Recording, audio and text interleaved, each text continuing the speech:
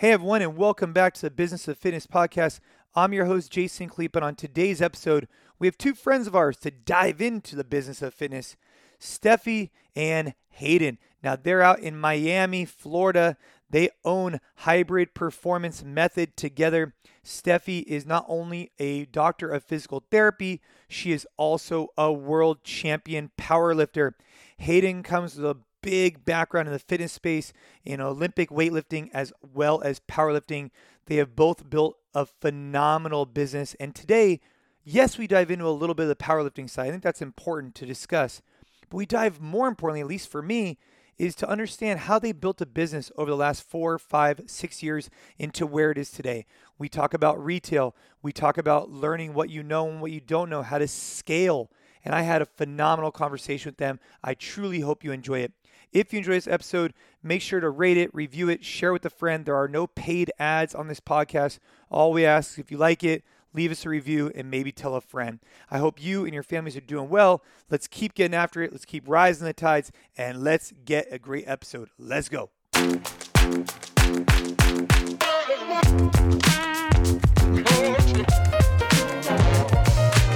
All right, so Steffi, Hayden, we were just talking about the Hybrid Performance Method, diving into a variety of different things with your business. Now, we've met a couple times. I've known of you guys for a while, but we really got to spend some time together at Mark Bell's kind of meeting of the minds. And one of the things I thought was interesting is that you guys have brick and mortar, but you also have digital, and you have a background that's different than most people listening to on this podcast. So on this podcast, a lot of people are more in the functional training, CrossFit space. You guys really come to it with the powerlifting background and also a huge awareness of the functional training CrossFit background. But I wanted to ask you guys, you have a brick and mortar business, but you also have a digital business. But tell us more about Hybrid Performance Method.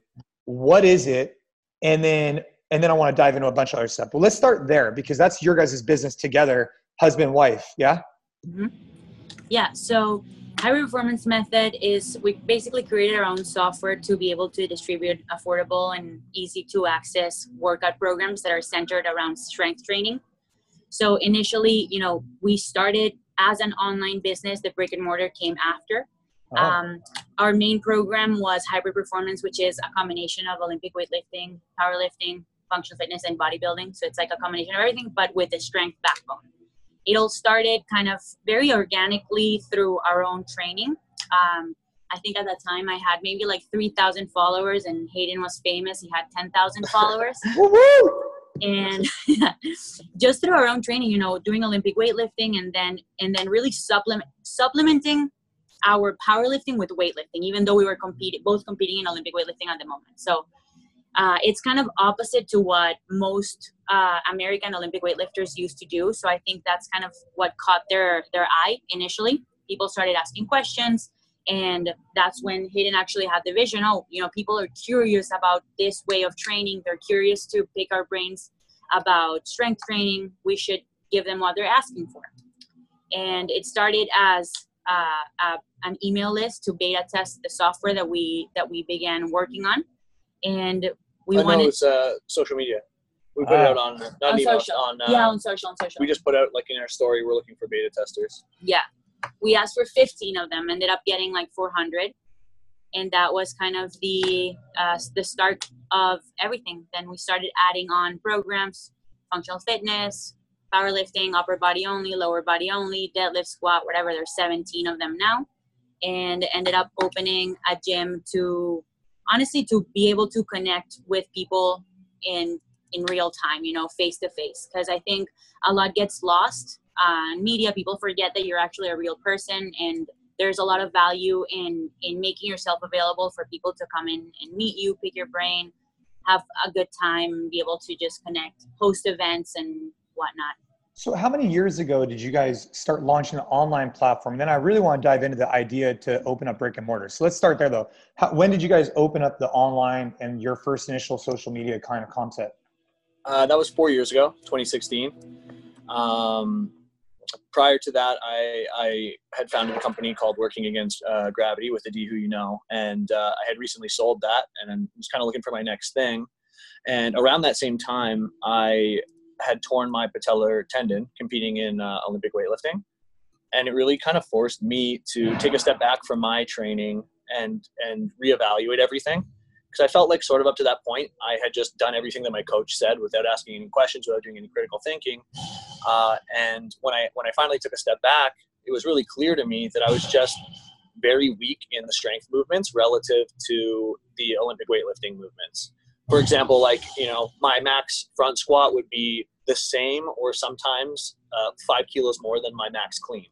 Right. So it was like every time I was catching a clean, I was crushing myself. And then I was like, yeah, well, no wonder my freaking knees are killing me. And I tore my patellar tendon.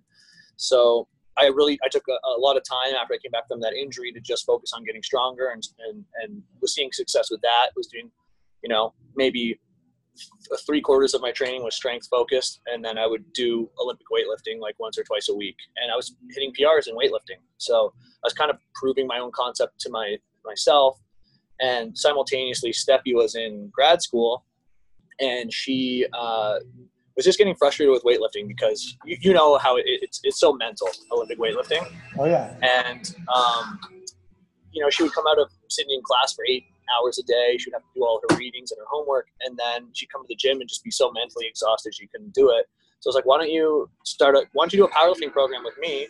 Take a little bit of like the mental aspect out of it. Come in, if you're not feeling great, you can still do a squat workout. You can still do a deadlift workout. She did that. And the first time she ever tried to do a sumo deadlift, she deadlifted 315 pounds. So we were like, okay, this is definitely something that you have an aptitude for. Let's really push this. And that's when all the questions about her training started coming in. So, it kind of just became obvious that there was a market for people who wanted to be in multiple disciplines at the same time.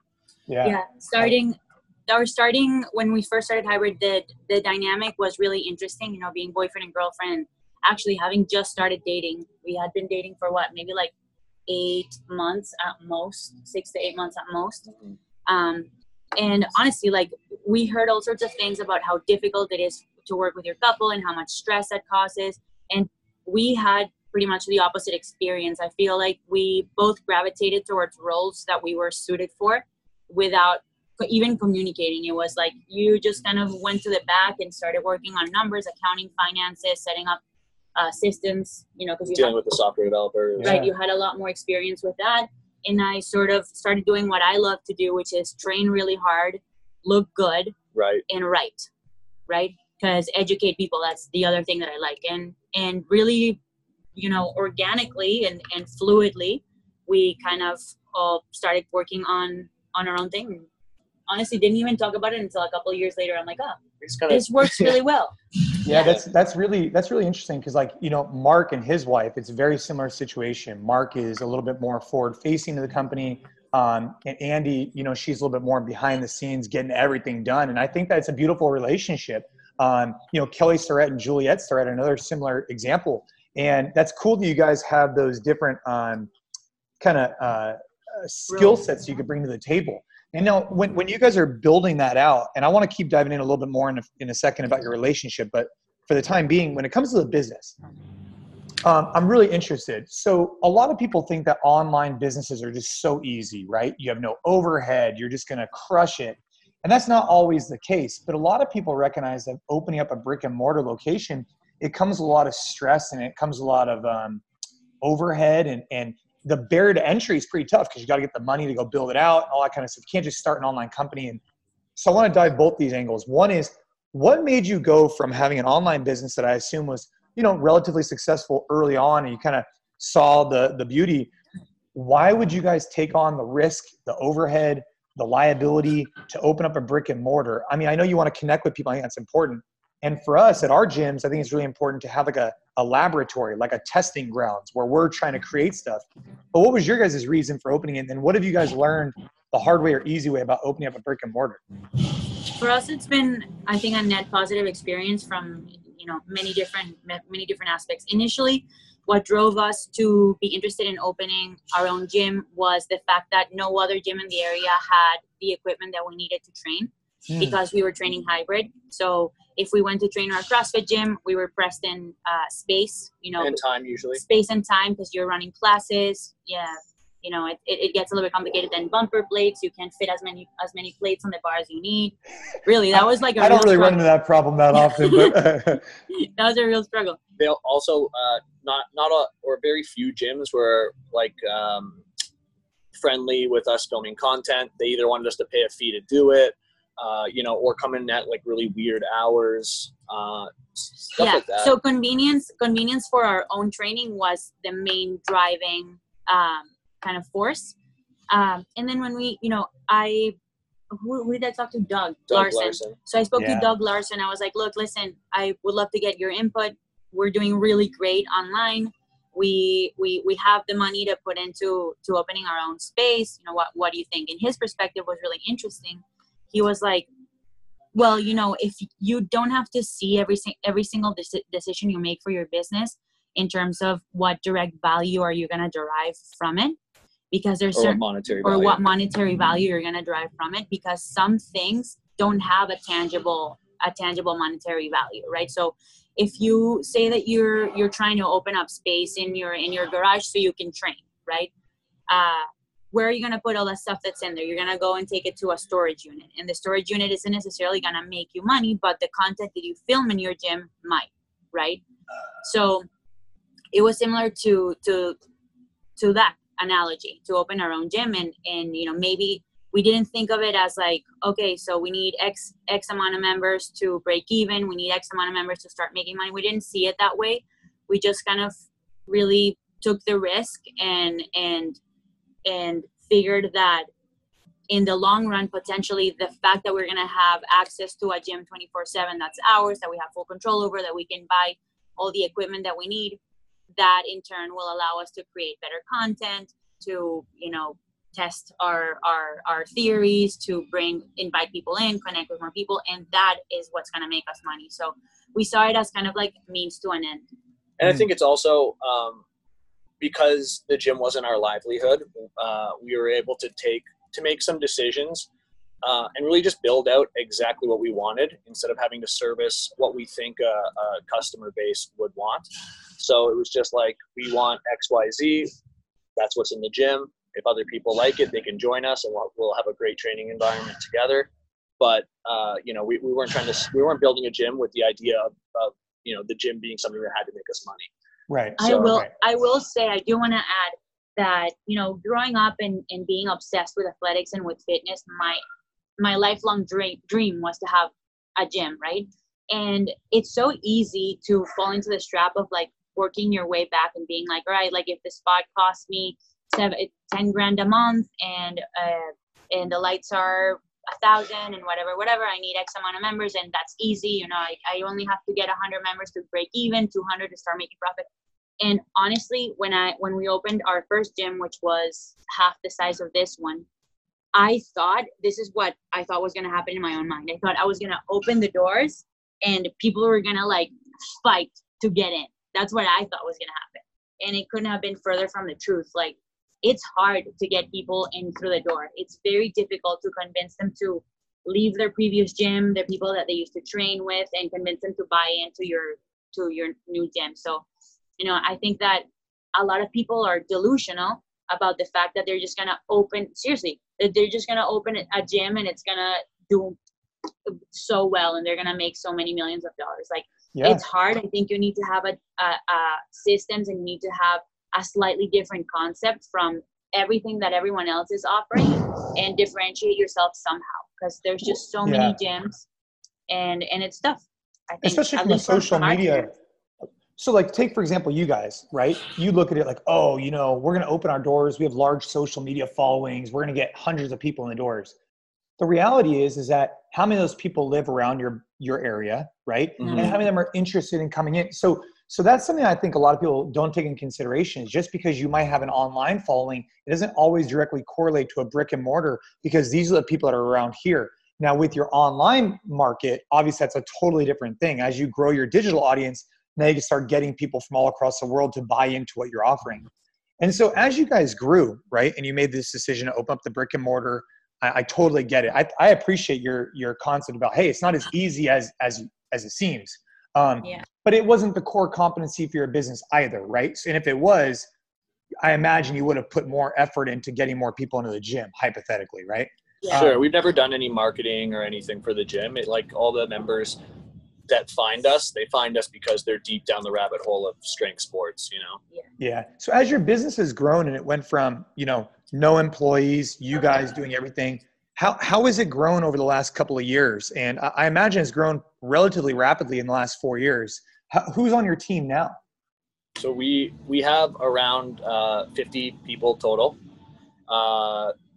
And the jobs vary. We have a lot of different roles, obviously. So sort of just in a timeline of how the business grew, we started with the online programming.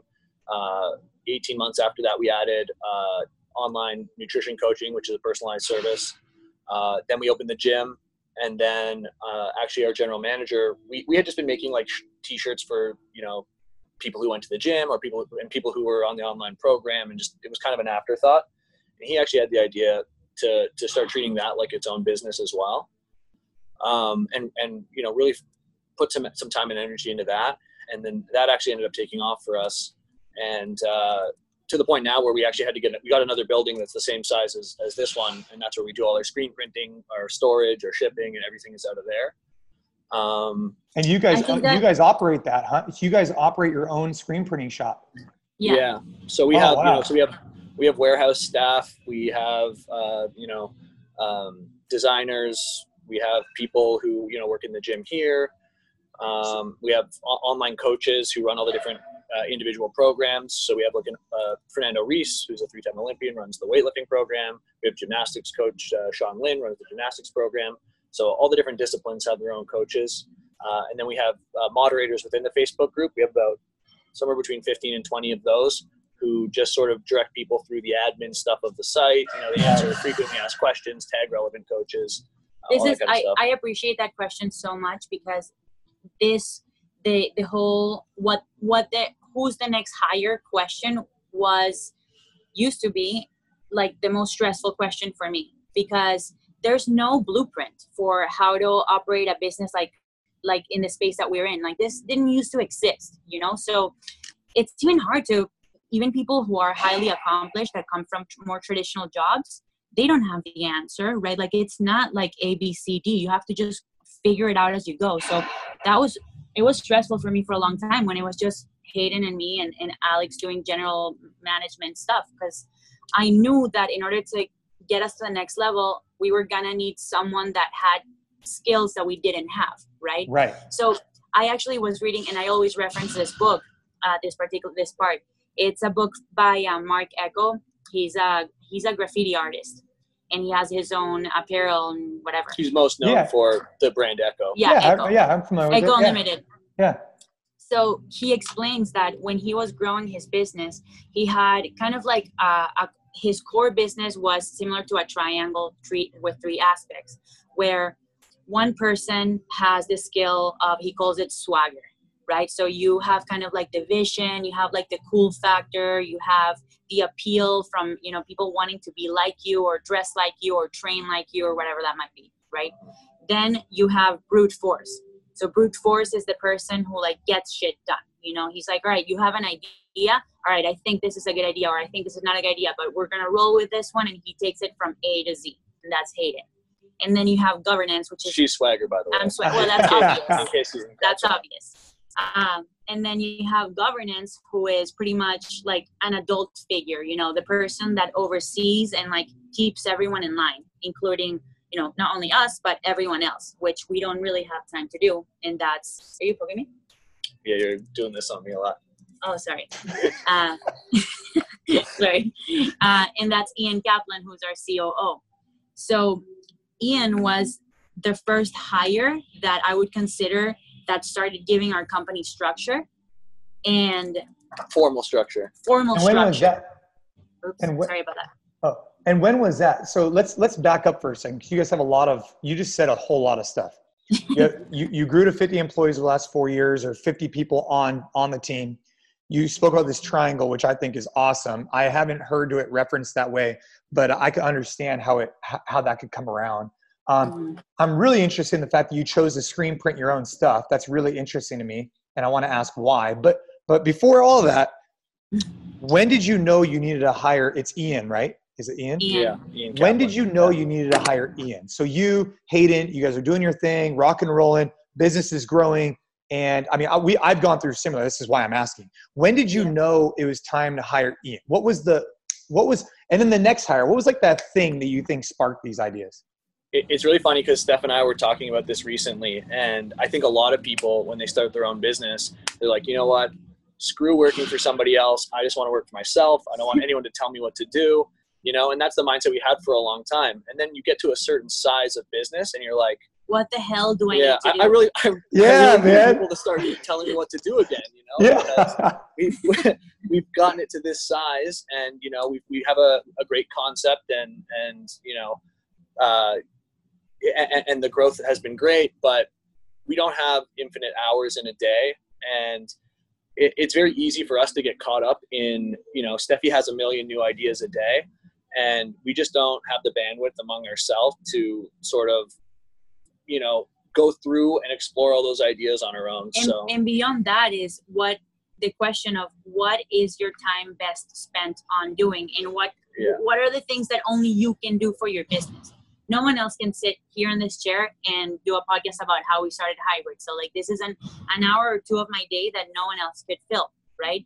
Whereas there might be other things like communicating with employees, overseeing, making sure that everyone's doing their job, marketing, coordinating ad campaigns, that can I do it? Can I improve my skills in that realm, get better and do it myself? Yeah, absolutely. But then what happens with the other things that no one else can do? So that was kind of like what initially drove us to look for someone else. I really love go ahead. Sorry. No, please. I really love what you said, Hayden, about like when you initially open your business, you wanted, like, I used to sell gym memberships as a college student. And I liked it because the amount of work that I put in was directly correlated to my paychecks. It was like mainly commission based. And when I graduated from college, I knew I wanted to open a business because the work I put in was directly correlated to the results that we saw, right? It was in my control. But then as you grow, to your guys' point, you start wanting other people to support you and be on the team and brainstorm. And you go from like this super entrepreneurial, still entrepreneurial, but you go from like wanting to be like a lone wolf and kind of do your own thing to recognizing there's a lot of value in having a pack and a group to collaborate with. I thought that was a really interesting topic. And then obviously, Steffi, with what you're saying is, you know, recognizing, you know, and for me, I've learned this the hard way, is like, where is my time best spent, you know? And I think that's really important. But I am curious on the screen printing thing, because, you know, a lot of people would say, hey, just outsource that stuff, right? Why did you decide not to outsource to another company? Why did you decide to take on the rent expense, the exposure of doing it in-house? I'm curious. Sorry, hold on. I just wanted to add one more thing to the hiring. So after Ian, we actually added on CMO. A CMO, that's what it's called? Yeah. Candace? Yeah, Chief Marketing Officer. Chief Marketing Officer. Yeah. And here's what's interesting. Right before hiring her, I had bought like maybe 5 different marketing books. And I was ready to take on that role. I'm like, I don't know what we need to do, but like we need to take our marketing to the next level. Like what we're doing right now is not enough. We need ads placed here, and here. Our message needs to be consistent. The Stronger colors, email campaigns. stronger email, like, you know, all these things that I started thinking about that we could improve on that we hadn't been doing. And I was ready to take on that role. And then Candace kind of fell on our lap. Like she reached out to Ian. And that was when I realized, I'm like, oh man, like, yeah, that's definitely what we should be doing. Like when there's something that's important that will directly, you know, make our business grow, then it's worth investing on it rather than just spreading yourself so thin and trying to do everything your own. If you're in a position to like make the investment. Yeah. But yeah, so screen printing, go ahead. Yeah, so it just got to a point for us where one, the storage that we had in the office at the gym, like on days we do usually like limited drops. So we'll, you know, once things are gone, we try to never do the same design again, and we do that a couple times a month with a few different items. So on drop days, our office just looked insane. Like we just had boxes to the ceiling everywhere, you know, and it was chaos. You couldn't really get around. So at first we just kind of outgrew the space. So the first idea was maybe we need to get a warehouse to just service the inventory that we have on drop days and drop weeks. And then we did the math on buying a screen printing machine, hiring someone in the shop, rent, buying our own blanks wholesale, doing all that stuff. And it was honestly a no-brainer just with the volume that we were doing in shirts. I think it was like, it took us half of one of our monthly drops to break even on all the equipment. And why do you guys only do drops a couple times a month? Like, what is the premise behind that? I mean, I like the idea. I'm just asking why only print a shirt once? One, like we love the creative aspect of it. Yeah. So it was funny when it was in its infancy and it wasn't like a core part of our business. We would catch ourselves being so caught up in the creative aspect of like, what's the next design going to be? We're doodling, meanwhile we have this, these other parts of the business that are making us way more money. And we're like diving in every day on, t-shirt designs. So we're like, what are we doing? But, how did I get sidetracked on that? One-time prints. Oh yeah. So we modeled our business after some of the businesses in like hype street fashion. They do a lot of stuff like that. Like Supreme, Off-White, Babe, all of those. So they're big in like the exclusivity department, making very few, to the point where like you have to search for them on different websites and people bid for them. I think that's so fun, and it makes each piece a lot more special when you're one out of 200 people who have it. Yeah, right. we just did one, a Captain America one for 4th of July, for example, and every shirt that goes out, it had a tag that said number 7 out of 200 with a little thing that tells the story of the what we stand for and what the shirt means, and with our signature on it. And it just, I think it makes the experience and for the user just way more engaging, and it makes it feel more important. So. Yeah, so it's a few reasons. I think the sense of urgency is something that drives people to want to buy more and want to be a part of it, and the exclusivity as well. Like you feel like you've accomplished someone if you got one of those 200 shirts. Right. It makes it fun. It's like gamifying shirt purchasing. Yeah, no, I love it. And then is that on a month? Do you have any of the monthly subscription, or do you just stick to each new drop and then people buy it and then next one drop? Yeah, we do 2 like core drops a month, usually between 3 and 5 pieces. So usually we try to do it first week of the month and then in the middle of the month. And then we started recently just doing like super exclusive ones, which are higher price point item, just t-shirt designs that are even lower in inventory than what we would do on a normal drop, and we'll print them on like a more like a Champion, something that's like trendy right now, more expensive blanks. Also going back to positioning, we didn't want to, and finding a differentiating factor when you're branding, we didn't want to be just another fitness wear brand, because first of all, there's so many like that. Just to buy a t-shirt, you can go anywhere. Go to Fruit of the Loom if you want to just buy a plain t-shirt. We didn't want to be one of those brands. Not that there's anything wrong with that, but we wanted to do something a little bit more special and with more meaning behind. And so that's why we kind of took the route of like streetwear meets fitness, which I think is a category that doesn't even exist. Right. So right. Just creating something special and different.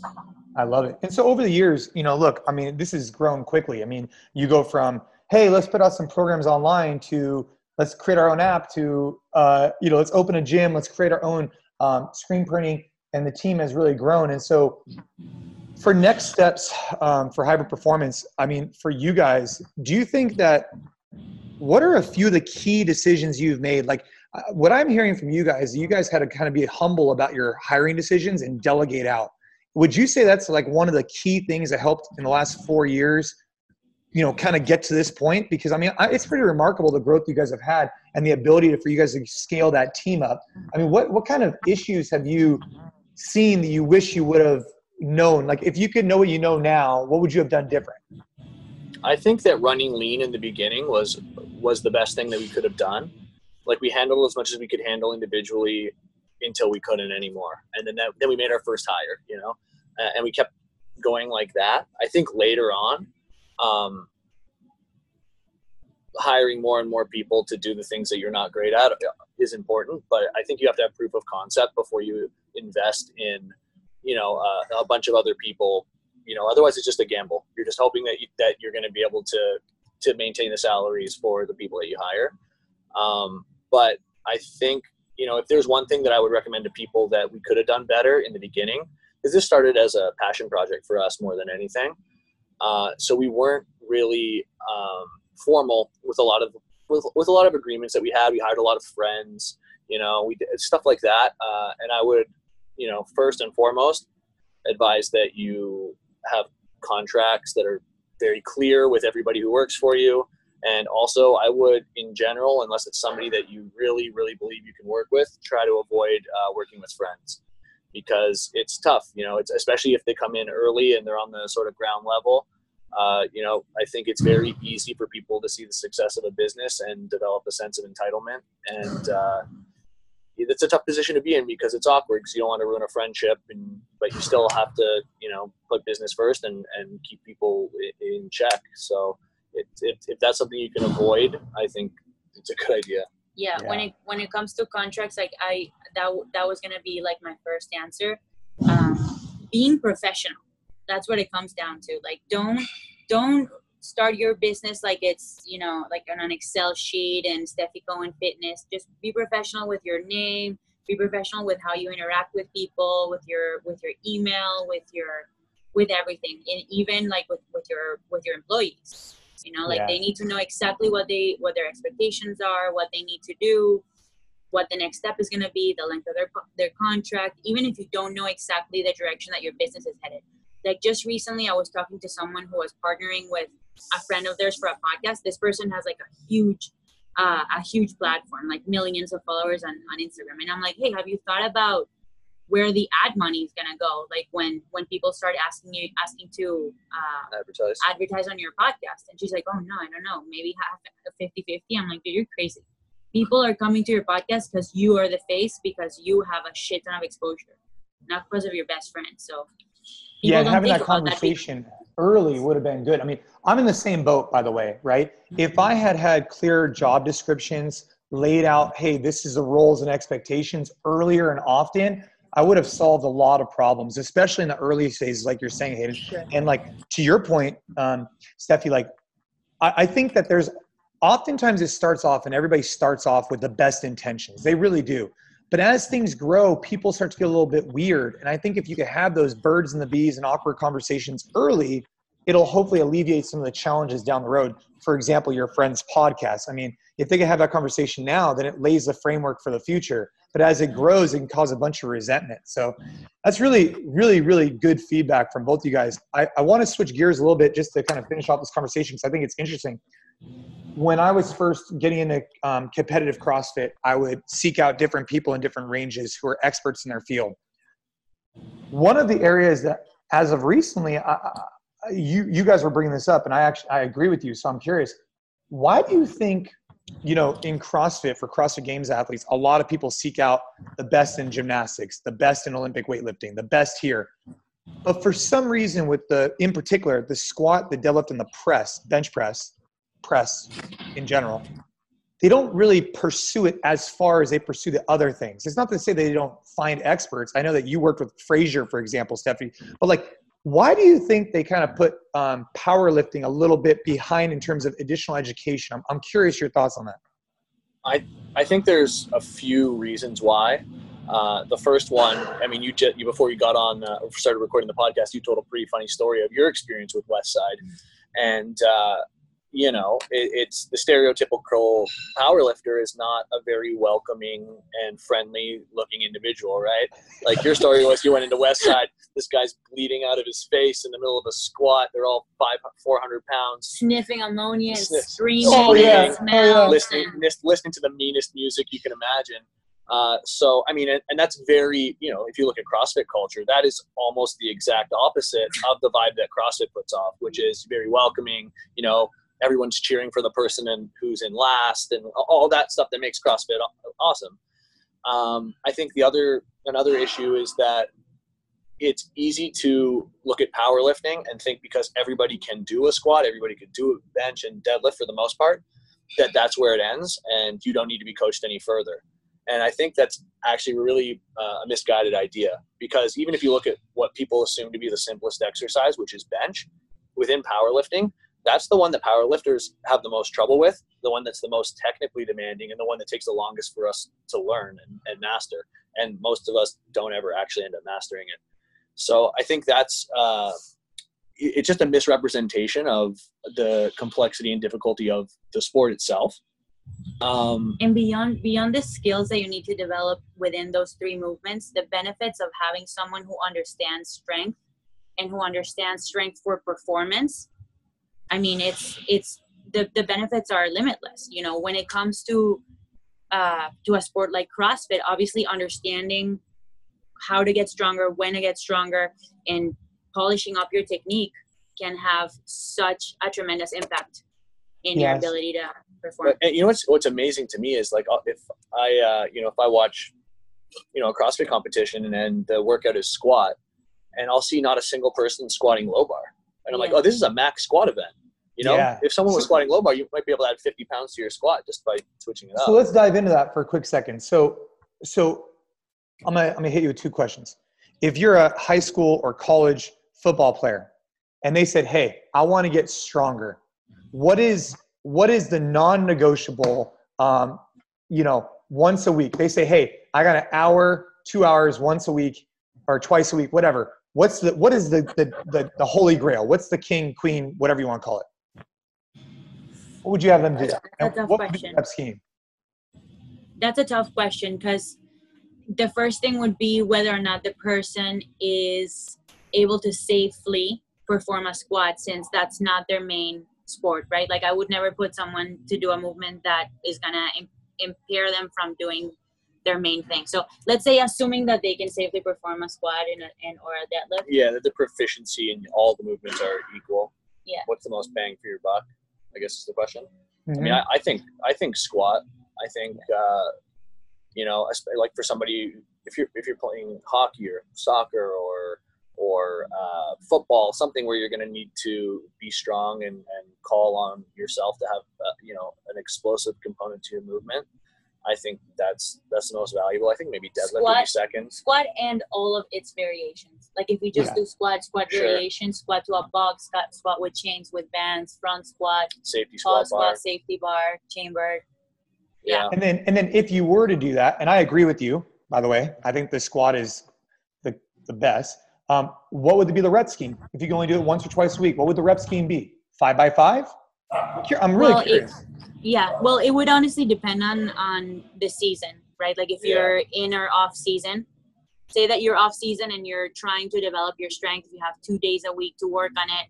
Likely one of those days, actually, if you have just 2 days, likely I would have them go to a top set followed by volume. So whether that's a 5 rep max for the day, or a 3 rep max, or a 2 rep max for the day, and then dropping down, doing some volume, maybe a 3 by 3 or a 4 by 3, something like that, to accumulate volume. But I think that for the most part, that's a pretty effective way to train, right? Because you're challenging yourself, you're really getting to those kind of like high percentage / RPE numbers, and then you're accumulating volume, which helps you with just building resiliency, accumulating some reps, so that you can then showcase the strength that you've been building. So you get the best of both worlds. And I think there's a strong motivational component too when you allow athletes, especially young ones, to test themselves. And especially, young athletes are the ones who are most likely going to be able to make the most progress in the shortest period of time. So they might come in every week and be able to add 5 pounds or 10 pounds to their squat 5 rep max as a new lifter. And I think that's highly, highly motivating for people. Yeah. 100%. And so I want to dive into what you said, because I thought the low bar was a really interesting topic. So when I was first getting into competing in CrossFit, I went out and saw Louis Simmons at Westside. We started diving into low bar back squat. For those people who are unfamiliar with it, I mean, you guys could dive into it more than I can, but okay, so let's start off. What's the difference between a high bar and a low bar back squat? I'll let you guys speak on it. Honestly, just a 2-inch difference in bar placement. People think that the difference is much larger, but in reality, it's just the difference between angling your body having to accommodate for the lower placement of the bar by angling your body slightly more forward versus staying more vertical. And the difference here is basically just which muscles are you going to be utilizing more. So in a low bar squat, because the angle of the hip is the one that changes the most, your glutes and your hamstrings are the muscles that are going to be used the most, versus in a high bar, when you're keeping your body more upright and you're allowing your knees to travel farther forward, the angle that changes the most is the knee. So the muscle that's working the most is the quads. So, if you can summon bigger muscles, the theory is that you can lift more weight. So doing low bar squat will allow you to use your glutes and your hamstrings to a greater degree. So it'll hypothetically help you lift more weight. Yeah, I love that concept with which hinge is having the most movement. I haven't heard of it described that way. That was a really good way to describe it. And I was first introduced to low bar. I did my first powerlifting competition, and I was just such a fish out of water, man. I looked like a total goofball out there. But anyways, I was using low bar. Don't worry. So I love the concept of low bar. Love everything you guys dive into with the business. To wrap it up, what are the big things coming up for hybrid performance? You and I, we were talking about an app earlier. We were talking about kind of always this idea of innovation, right? Next level. Let's keep moving. You guys and us. What's next for you guys? What's the next thing that you have on your mind, whether it's competition or from the business perspective? What's the big thing right now? We've got a few irons in the fire. Steffi's in the process of publishing a book. Along with our COO, Ian Kaplan, which is cool. It's a big thing. When's that supposed to come out, Steffi? End of the year. End of the year. And is that going to be more like, what type of book is it going to be? This is a book about back pain, like strategies and a step-by-step process to overcome back injuries. It's called Back in Motion. I love that. That's awesome. Okay. Yeah. Because you're diving into your physical therapy background, obviously, and then your practical application. Perfect. Okay. Exactly. And then, my goal from now until next year is to really develop our educational curriculum. That's something that I'm passionate about. I've honestly always wanted to be a professor, but I dread traditional jobs and I dread having to report to someone and all that stuff. So, I think the way we're headed as far as the way that people are consuming material and education is in the form of non-traditional platforms like YouTube and webinars and in-person seminars and that kind of stuff. Like Gen Z is all about being self-taught. So I think this is a really great opportunity to position hybrid as kind of the leading authority in strength training. We're going to stick to what we know, which is how to get stronger and how to improve in other aspects of your life, mindset and physically and maybe other sports.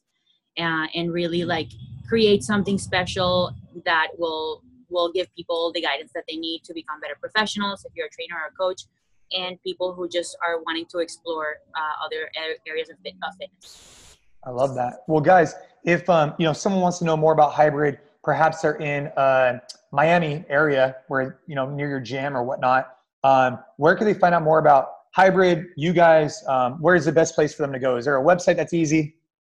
The best place is probably through Instagram. If you go to @Hybrid Performance Method, everything's there. We have pages for the gym, for the podcast, for the apparel. Everything that we do is there. The Linktree link, we'll link you to all the relevant stuff for training, nutrition, and all that stuff. So that's the best spot. And then the website. And then the website, which is just hybridperformancemethod.com.